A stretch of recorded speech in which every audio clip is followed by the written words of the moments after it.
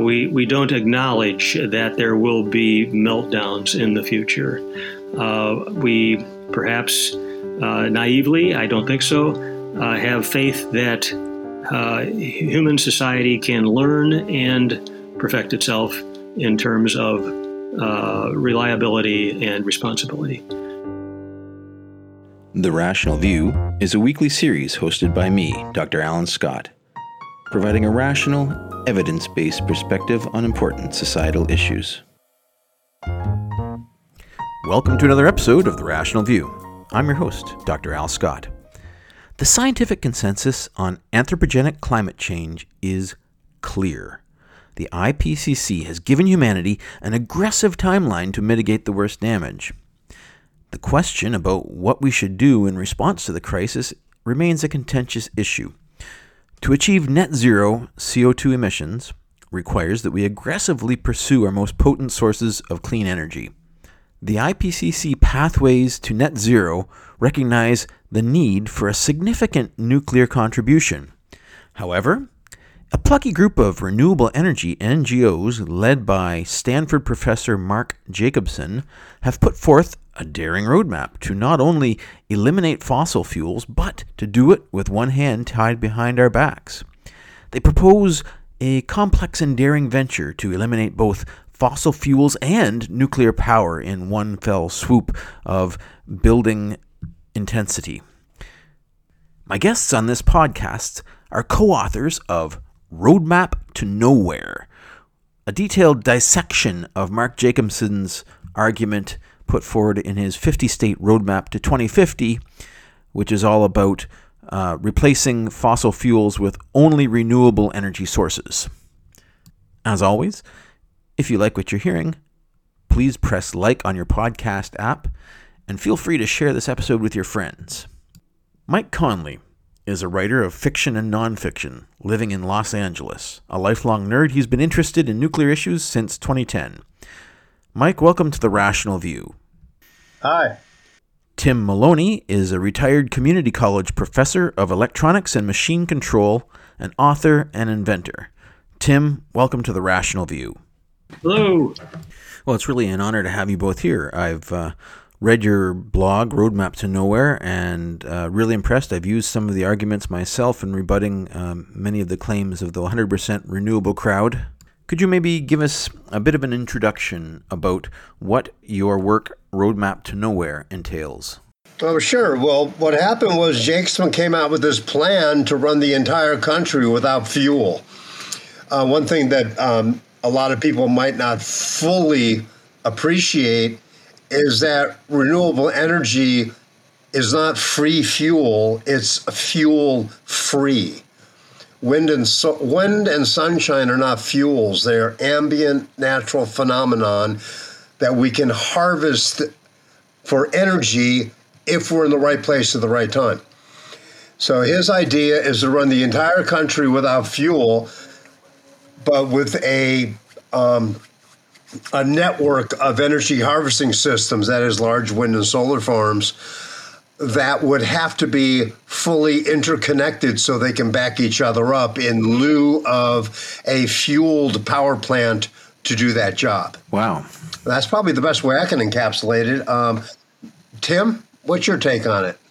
Mike invented the notion of fuel-free as a descriptor for renewables, wind and solar, to underscore the fact that when you've got fuel, you've got energy available on demand because the fuel contains potential energy, and all we have to do is ask for it. Flip the on switch, and away we go. Okay. And, of course, wind and solar do not satisfy that descriptor, so they are a fuel-free energy gathering scheme to be contrasted with real fuel, which, by the way, nuclear does constitute real fuel. The stuff is sitting there. It's ready to fission. All we have to do is flip the on switch, and we can light up the electric grid. Yeah, okay, that's a very good introduction. So maybe let's get to know you guys a little bit, and you could each give me a little bit about your background and maybe how you came to work together on this. Mike, what Where do you come from? What's your background in this? I'm just a voracious reader of science fiction and science, and the problems with global warming and energy supplies have concerned me since the late 90s. There was that article, The End of Cheap Oil, I believe Scientific American, I think it was in 1998, and it really made an impact on me. And actually, I went into a couple years depression over the idea that we didn't have enough power to run the planet. And then I took a fresh look at nuclear energy and realized that we don't have enough petroleum to run the planet without killing ourselves in the process, but we certainly have enough energy to run the planet cleanly with something like nuclear power. So I started studying up on it and meeting a bunch of scientists, picking their brains, and becoming friends with some of them. And I was just bound and determined to understand this and then convey it in simple terms to the world at large. What I basically said to the scientists I met was, explain it to me and I'll explain it to the world. And the way I got hooked up with Tim is, I think for our mutual friend, Stephen Boyd, the physicist, who I think Stephen made some compliments online about something that Tim wrote, and then I read what he wrote, and then I edited it and sent it to Tim, and he was duly impressed. And I think that's how it started, wasn't it, Tim? I think so, yeah.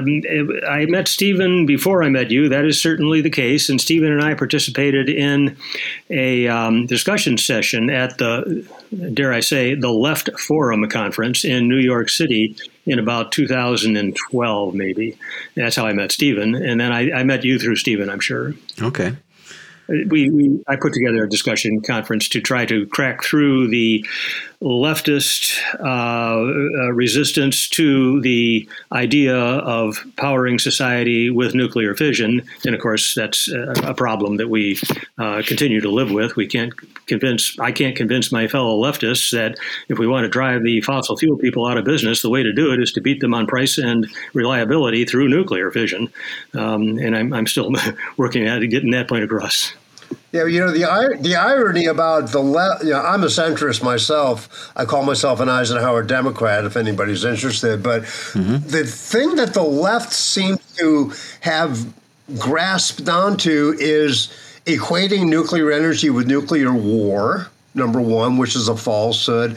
But also, there's something even deeper than that. It's almost like a big nuclear high-tech reactor is almost a symbol of the massive industrialization that is ruining the planet, so we have to turn away from it and get back to nature. And the irony of it is that Westinghouse and GE, they make wind turbines and they make nuclear reactors. So, I mean, they want to turn away from big industry. They'd have to turn away from wind turbines as well. So I quite honestly don't get the rationale behind the left's objection to nuclear power, unless maybe it's just because the right happens to like it, so we have to not like it, kind of a tribalism thing. Yeah. I'm mystified. Yeah, it seems to me like it's the ideal nonpartisan issue that could solve a lot of the troubles that we have. There's no reason that the left and the right can't come together to both support an energy solution. There doesn't need to be a politics behind an energy solution in my mind. But Mark Jacobson has come forward as the prophet of renewable energy, of 100% renewable energy, and he's basically worshipped by the environmental left. In preparation for this, I was looking for, references to Jacobson. And I found an article by Stacey Clark, who was writing for Renewable Energy World. She wrote, quote, decidedly impartial review of Mark Jacobson's 2021 book, 100% Clean Renewable Energy and Storage for Everything. And in this article, Ms. Clark breathlessly gushes over Jacobson as an athletic, brainy, competitive tennis player whose life seems like a well-written movie script. And she goes on, Like Darwin's early journals, the 2009 report was attacked as a folly by entrenched businesses leaders and scientists for hire. Mike and Tim, how much were you paid to put together Roadmap for Nowhere? I'm still waiting for the check. Tim, did you get yours? Well, in my case, it was a big fat zero. Yeah, well, I think it got hung up in the mail with my George Soros check.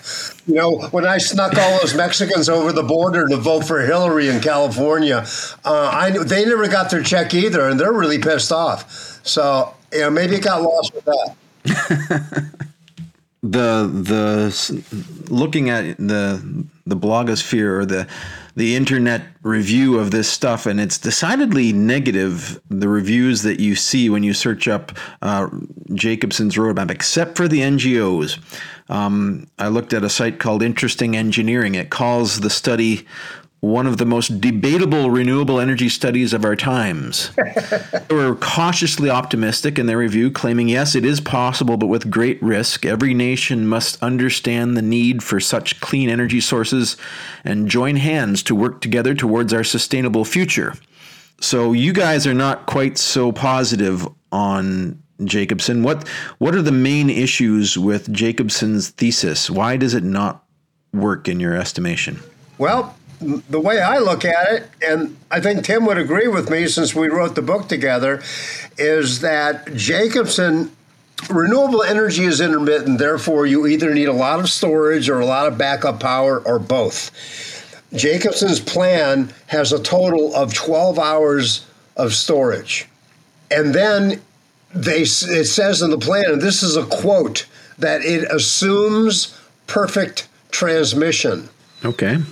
The transmission corridors necessary to have a wind farm in Vermont balance out a solar farm in Arizona would require a national network of high voltage direct current transmission in parallel with and separate from our grid, where so if production is flagging at one coast, something happening on the other coast can ship energy over to its confederate, if you will. So if you have a network of wind and solar farms supporting each other, they have to be connected to do so. And his plan simply leaves that connection to others by saying that the plan assumes perfect transmission. That assumption is about $3 trillion worth of long-distance wiring. And Tim's the one that did the math on that. Yeah, we keep revising our dollar figures. And the most recent calculation says right here, $2.9 trillion for expanded transmission lines, which isn't a deal breaker. I mean, it's just a lot of money, but Sure. We seldom get a proper exposure, discussion of that idea that we are in for a big transmission construction effort here. And all the attendant legal problems, eminent domain problems, Oh, yeah. Yeah, and that transmission, the extra transmission, wouldn't be necessary with nuclear power. What you would need with nuclear power is to simply do what we're going to have to do no matter what we use, is upgrade the existing grid, which is distinctly different from, to go back to my sample, you have a solar farm in Arizona that the grid is depending on exporting X amount of megawatts, and it can't because it's a cloudy day that nobody expects. And so wind or solar power from another part of the country is shipped to that farm so it can then export what it's supposed to. So there's sort of like this whole backup system that Jacobson has to have for his plan to work. And it's not accounted for in the plan. Well, here's the thing. I mean, if you have a bunch of intermittent energy gathering systems, you either need a bunch of backup or a bunch of storage or both. And he only has 12-hour storage, so he has to have universal backup, which means every large wind and solar farm in the nation would have to be connected to every other one so they can share power or shuffle power or balance power or however you want to couch it. They can fill in for someone that's having a cloudy day or a lull in the wind, or weird things like the sun going down. That keeps happening. It's really weird. And that's the fatal flaw, as Mike and I see it. We're not complaining so much about the $2.9 trillion. What's $2.9 trillion in this grand scheme of a $20 trillion GDP, whatever it is these days? We just don't think it'll work. We don't think it's possible to make that connectivity function properly, such that you can really rely on getting some wind from Vermont when the sun goes down somewhere else. Now, based on what I've read, Jacobson says he's modeled all of this. He's got a 5-year running model of this grid at 5-minute intervals showing that it's feasible. Is that, you take issue with something that he's done there, or has he made some poor assumptions? Or we take huge issue with it. We think his assumptions are not defensible. Mike and I are not expert enough to really have an opinion on those, I think it's 30-second intervals. And by the way, those intervals are over a 3-year period in the years 2050, 51, and 52, I believe, or it's 2049, 50, 51. It's way into the future.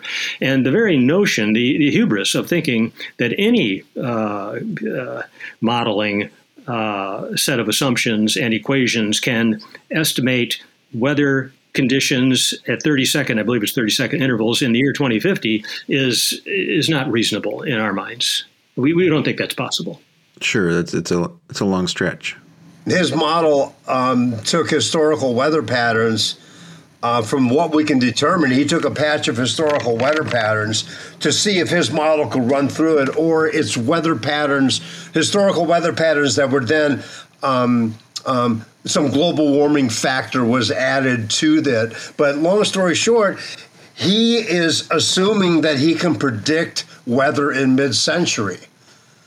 And what we say is, you can't predict weather in mid-century to a well enough degree or a high enough degree to accurately predict how much wind and solar you're going to need and where it should be located. The perfect example of that, the recent one, is the Texas freeze. Nobody saw that coming, and we were looking at it when it happened. Mm-hmm. And it lasted for, like a week? And so how can you predict a black swan event like that?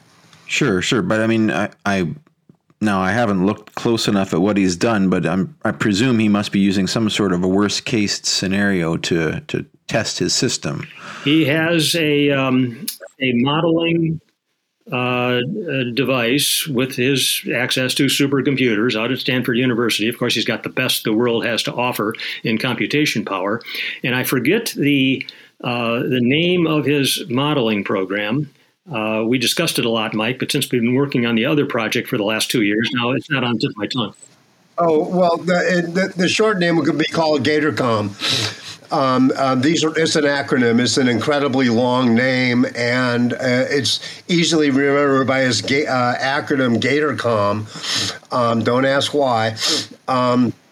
But the entire premise of modeling mid-century weather is, on its face, grossly inefficient for deciding where to place tens of trillions of dollars of equipment and hoping or expecting or presuming that is A, the sweet spot for that equipment, and B, will be the sweet spot for that equipment for several decades in the future. And let us repeat that we're not complaining about the money. Money is nothing. Our complaint, our objection to the plan is we don't think it'll work. Furthermore, there's a more fundamental physics objection to Jacobson's proposal for the 30-second interval accessing the weather, wind, and solar conditions in the year 2050. It's been raised by Christopher Clack, who really is a climate expert, unlike Mike and me, who has pointed out that Jacobson is assuming an unreasonably large grid size. I think it's 200 miles by 200 miles or maybe 200 kilometers, grid segments across the U.S. And I think Clack's objection to that is it's too large. You can't expect that the conditions, either solar or wind, throughout a land area that great will be uniform throughout that area. That is something to do with Christopher Clack's objection to Jacobson's methodology.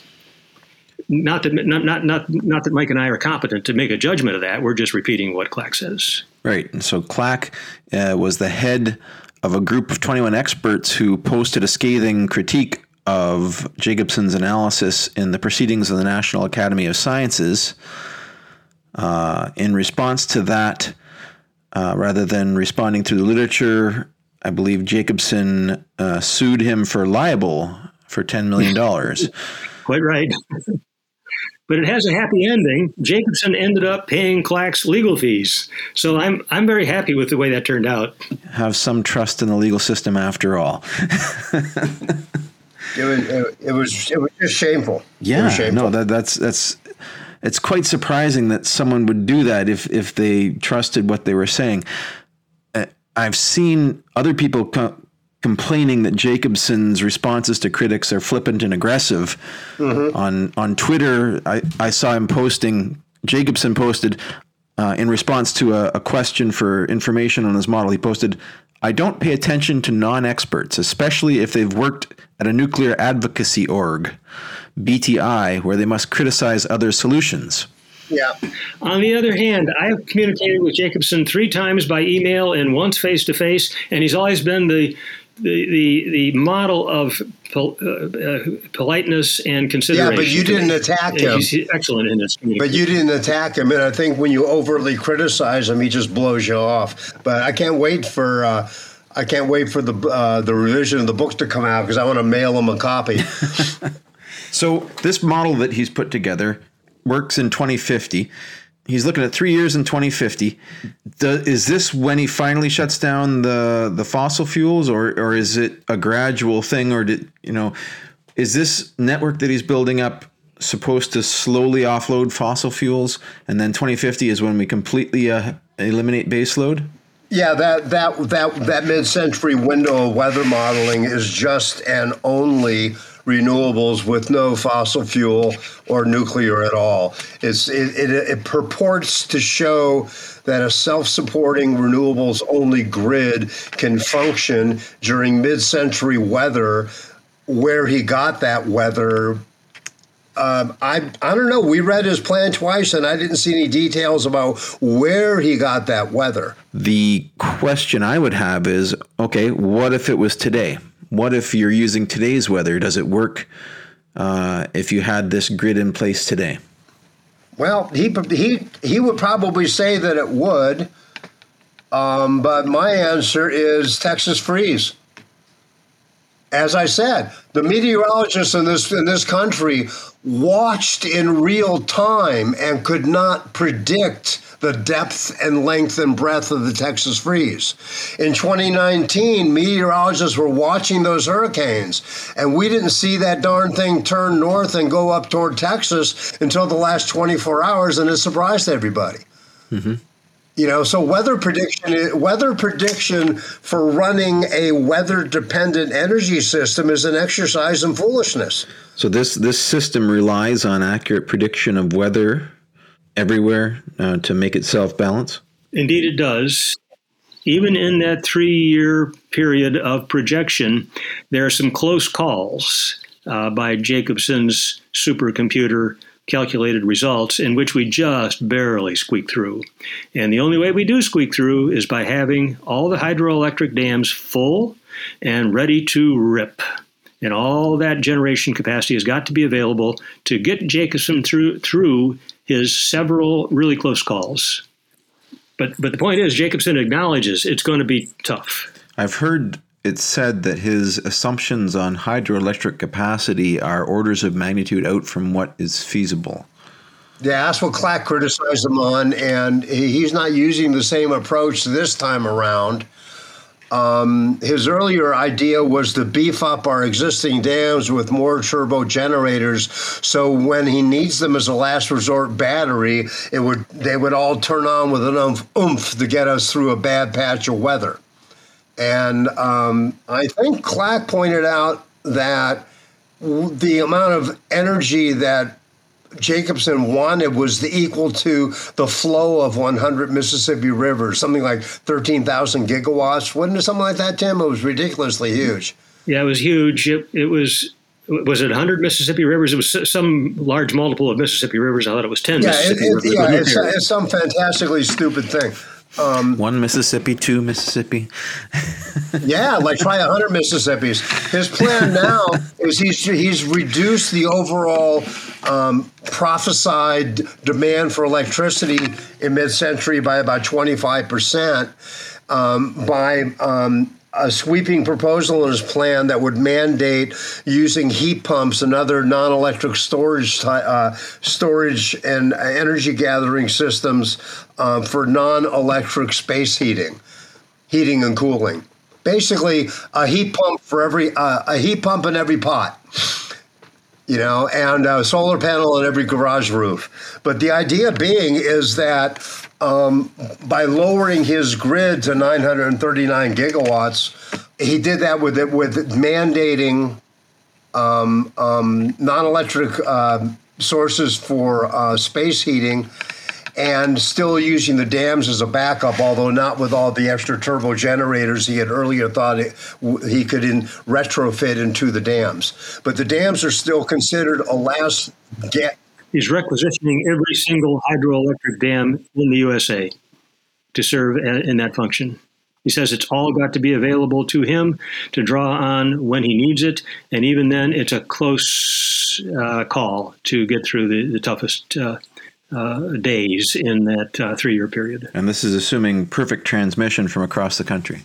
Well, there you go. And that's what the plan actually says we assume perfect transmission, and that is as far as the plan goes into explaining or solving how to connect all these wind and solar farms together. And he has more than 50,000 large wind and solar farms in his plan, plus several large rooftop solar installations. And so if you need to have these things back each other up, you have to wire them together. So yeah, if you composite perfect battery storage and perfect transmission, a lot more things become possible. Well, sure. That's quite interesting. Let's look a little bit at the justification that he offers.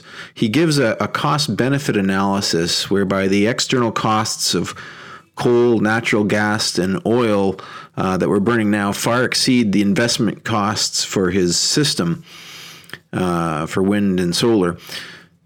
And external costs include everything from premature deaths due to air pollution to the skyrocketing insurance costs for properties vulnerable to sea level rise. This seems like a reasonable approach, showing that the solution is cheaper than the disease. Is this true, do you think? Well, it is a reasonable approach, except in this debate that we're having between him and nuclear, the same exact same thing applies to nuclear. And so what he's actually doing is he's spelling out that when you go to carbon-free energy, you're going to make a lot of savings. But that's a wash as far as our debate is concerned, because the same amount will be saved by switching to all nuclear. So it isn't like, well, he has this advantage because he added all this stuff up. We're just like, well, yeah, thanks for adding it up. We can save the same thing by switching to nuclear energy. So what's your point? Mm-hmm. We admire Jacobson's work in that area. We admire the fact that he has really tried to express the levelized cost of fossil fuels. He's doing a huge service to society by doing that. Indeed, that's something that's not high on a lot of people's agendas. There seems to be a double standard in place, and coal and oil are allowed to kill millions of people at their leisure without being questioned on it seems, and spew their waste products into the environment. And the costs of these things on society are just not at all recognized by the governments and the people that are putting these governments into power, I think. So that's definitely an important thing that's good for anyone who wants to try to save the environment from the climate change that we're implementing right now.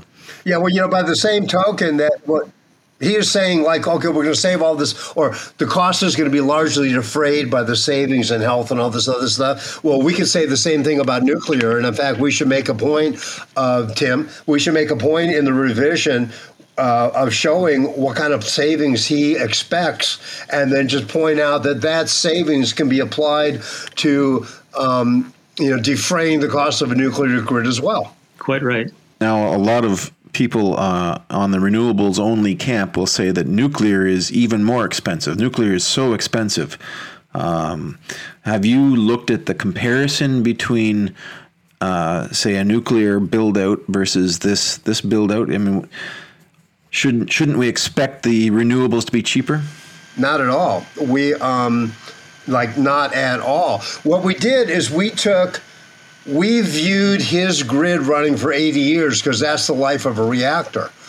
And so the only way to make an apples and apples comparison with the nuclear grid or renewables grid is, well, the renewables grid, we're going to have to run it for 80 years because that's how long a reactor is going to last. And so when you look at his grid over the course of 80 years, he's just touting initial installation and being defrayed by health benefits. He's not factoring in land leasing, production costs, panel and blade replacement costs. This is just the initial capital?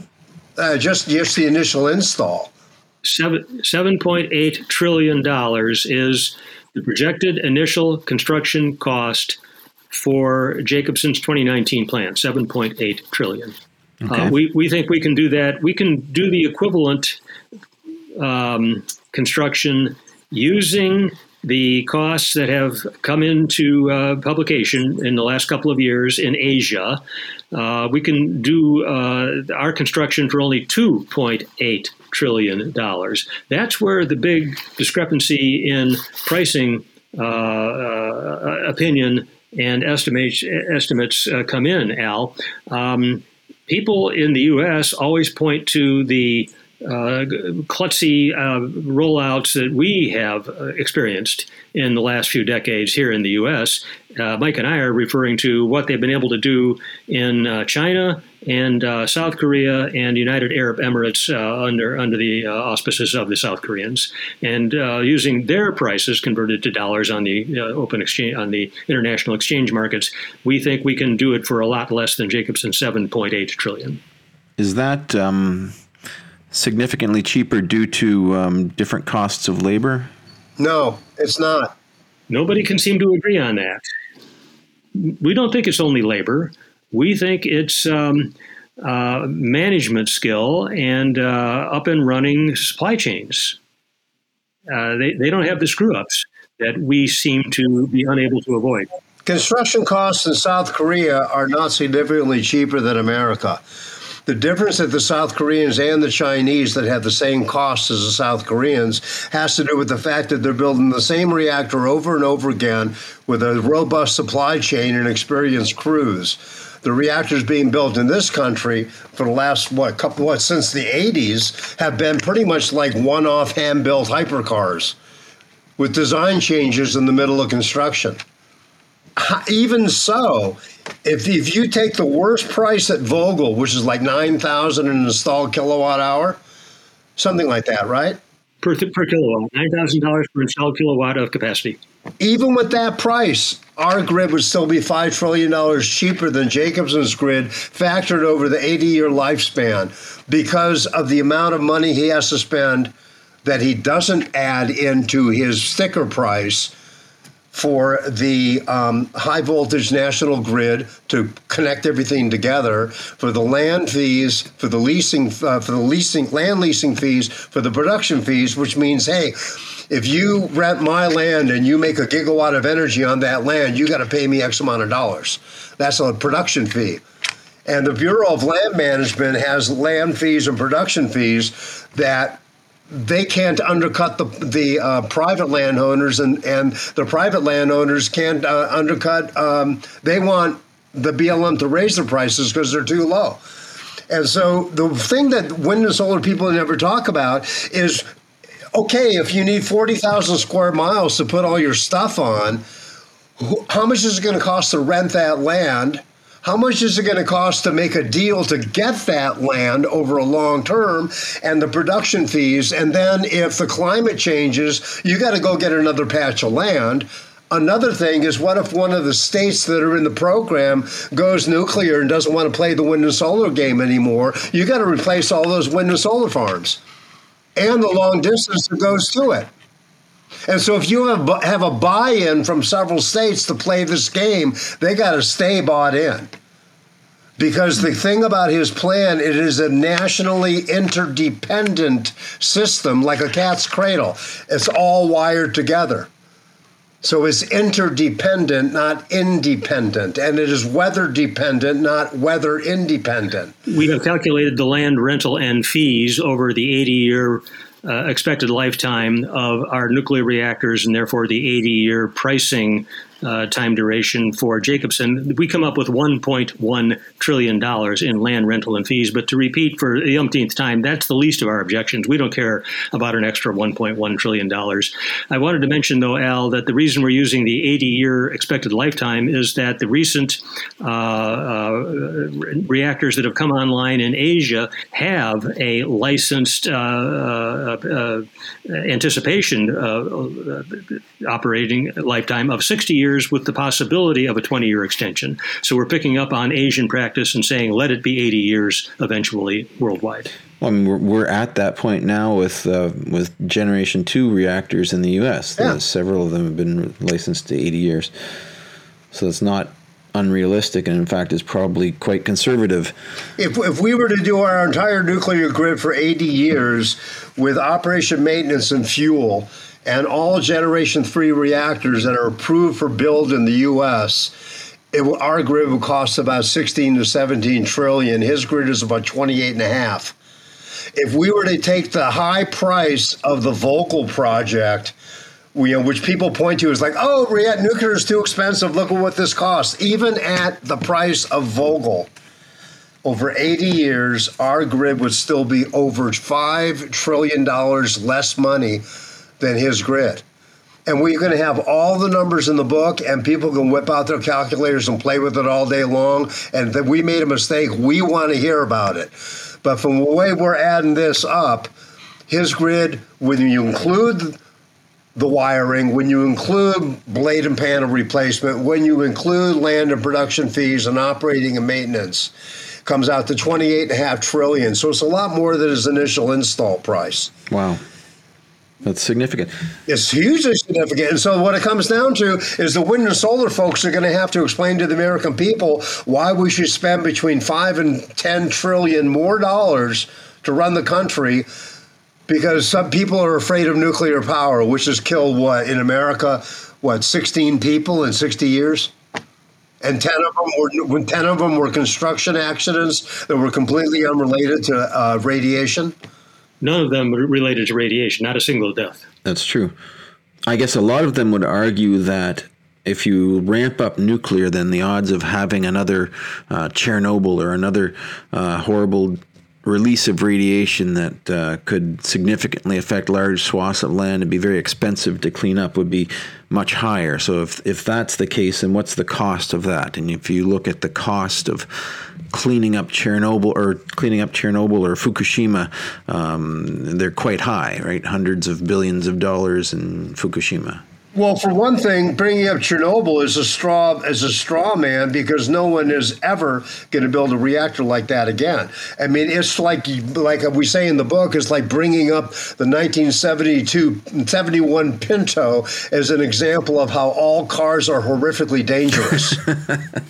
No, really, it is. It's that silly. The Chernobyl reactor will never, ever, ever, ever, ever, as in never, did I say never enough, be built by any company again in the future of mankind, because it was a bad design. Mm-hmm. Okay? And so, yeah, it killed 59 people and dusted a bunch of areas. Okay, great. Fukushima had 3 meltdowns and nobody died from radiation. That shows how safe nuclear power is. What if 3 airplanes crashed because of a huge storm and nobody died? Would people say, oh my God, airplanes are dangerous? They would say, no, oh my God, look how safe they are. That's incredible. That is very, very true.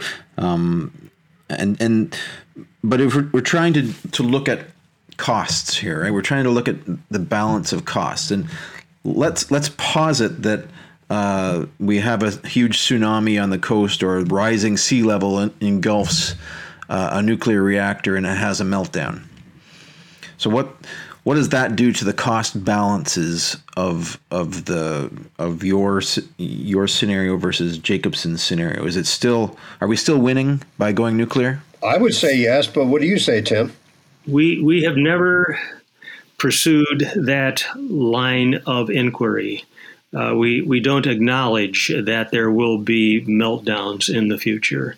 We perhaps naively, I don't think so, have faith that human society can learn and perfect itself in terms of reliability and responsibility. So we do not take that into account. Well, a couple of things is the Fukushima cleanup has been way overdone by the Japanese government.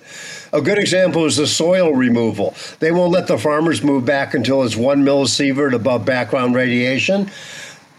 Those farmers can move to Denver and get 3 millisieverts raised in their background levels. So it's an exercise in scrupulous perfection that has nothing to do with science. Yeah, they're probably trying to get better than it was before.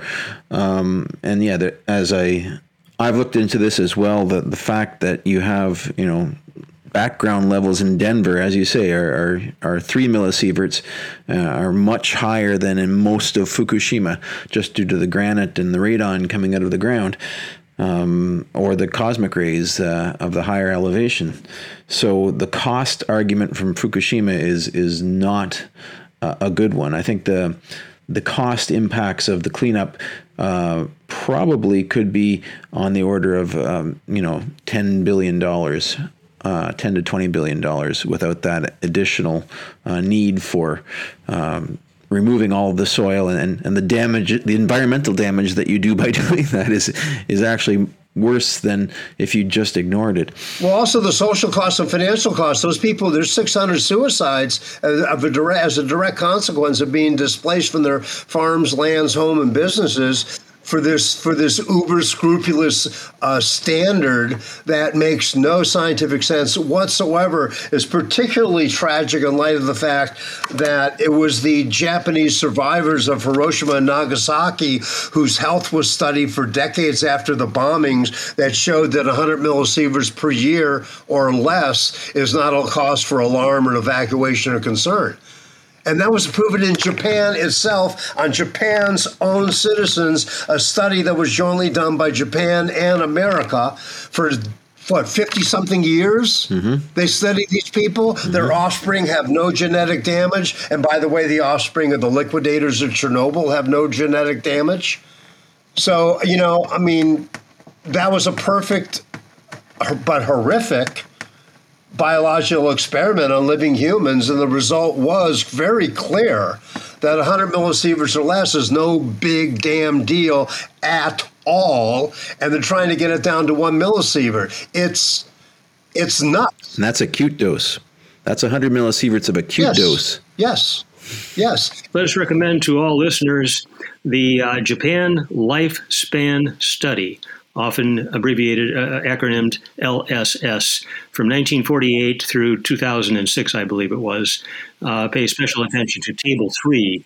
That's the table we're referring to, Al, that indicates that an exposure of less than 100 millisieverts virtually instantaneously has no health effects. And so what Japan is doing is they're expanding the use of coal. And one study pointed out that in just 6 years since Fukushima, the coal that Japan and Germany went to have caused at least 28,000 premature deaths due to air pollution. I have heard that. I've actually used that meme. And what does that cost? The costs and the real tragedy of Fukushima was the radiophobia and the effects on the people of the evacuation and the environmental damage that's been caused by trying to clean up something that didn't need to be cleaned up. And some of the best agricultural land in Japan. That soil's been cultivated for probably 800 years, if not longer. Carefully cultivated, and they're ripping it up because of a millisievert. It's sick. We note that they're not carting the soil away. They're keeping it more or less in the neighborhood. So with luck, we'll be able to put that soil back in a few years when everybody gets calmed down. Yeah, it's a frightening thing psychologically for the inhabitants of Fukushima as well, to see these great big bags of soil supposedly radioactive and dangerous sitting beside the road as they drive by all the time. Oh my God, what's happening? This is horrible. And, it's leaking. Should I run away? Well, see, that's the thing. It is radioactive, but the thing is it's not dangerous. Because the world has been miseducated for the last 50 or 70 years, actually, about the false idea that there is no safe dose of radiation. It's underlying all of this. The insistence on purity in the light of that false information is costing millions, billions, if not trillions of dollars over the years. So I think we've done a good job of going over this roadmap of Jacobson's and your roadmap to nowhere rebuttal. I think we've done a pretty bang up job on going over all the details, and I'm convinced. I don't know if we've convinced any of our listeners on the other side of the fence. I think if people are more interested, they should go read Dr. Christopher Clack's paper to get more of the details, and also go look at Mike and Tim's Roadmap to Nowhere, which is a very well done and detailed rebuttal to the roadmap put together by Jacobson. Let me interject, Al, and say that the Roadmap to Nowhere, which is viewable on the internet now, is addressed to the 2015 Jacobson study. Mike and I are about to begin official work on the revision of Roadmap to apply to the 2019 Jacobson study. They're two different studies, and Jacobson comes to quite different conclusions in those two studies. Well, the new one is kind of same song, second verse, a little bit louder and a whole lot worse. He has less storage. He's down to 12-hour storage. And his solution, like I said, is to wire everything together, which will be done by other people. It's not part of his plan. And just have like all the wind and solar farms in the country backing each other up as we go, and everything should be fine. And we have 12-hour storage just to smooth it out. And that's his plan. And I'm quite frankly shocked that people would be sanguine about that. Oh, yeah, we'll just get rid of all fuel, and we'll just go on ambient natural phenomenon and wire everything together. On the fatuous presumption that the wind is always blowing somewhere. So I think you've convinced me. Let's go nuclear. Twist my rubber arm. It wasn't difficult. If you've listened to any of my other podcasts, you'll know. Definitely preaching to the choir here. I think we're reaching the end of our time slot. Is there anything you guys want to hit in terms of advertising your work? You're coming out with a book, are you? Yeah, it's a new book. It's almost done. It's called Fear of a Nuclear Planet. And when Tim and I wrote Roadmap to Nowhere, the responses we got back that were negative all centered around a fear of radiation in one degree or another. And so we decided that actually that's the underlying issue that has to be cleared up before you can have a sensible discussion about nuclear versus renewables. And so fearofanuclearplanet.com. We got lucky with that one, like roadmaptonowhere.com. So fearofanuclearplanet.com, and there's a teaser on that website, and we will have the book out, well, we hope toward the end of the year. Right, Tim? Say yes. I hope sooner, but yeah, by the end of the year. Yeah. Great. Well, keep an eye out for that. That's excellent to hear. Yeah, so we want to get both of them, the revision of Roadmap to Nowhere and Fear of a Nuclear Planet, out closely together, because they're kind of companion books. Fear of a Nuclear Planet is actually a prequel to Roadmap to Nowhere. It's what you should read first if you're leery about nuclear power.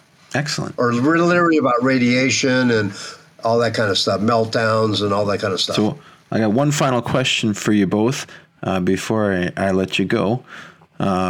What's your favorite science fiction? You said you're a voracious reader, Mike. What do you like?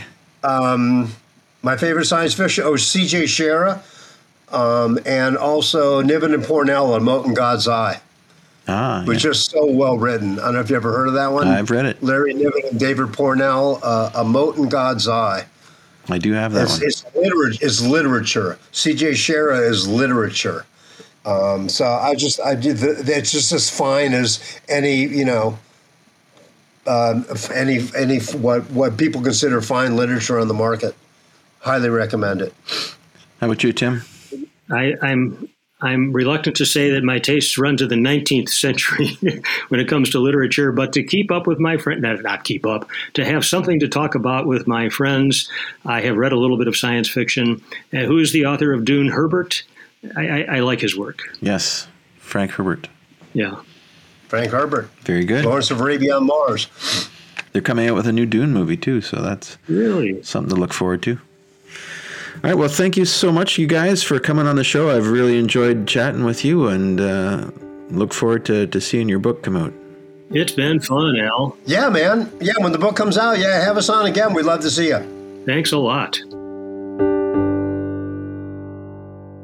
If you'd like to follow up with more in-depth discussions, please come find us on Facebook at The Rational View and join our discussion group.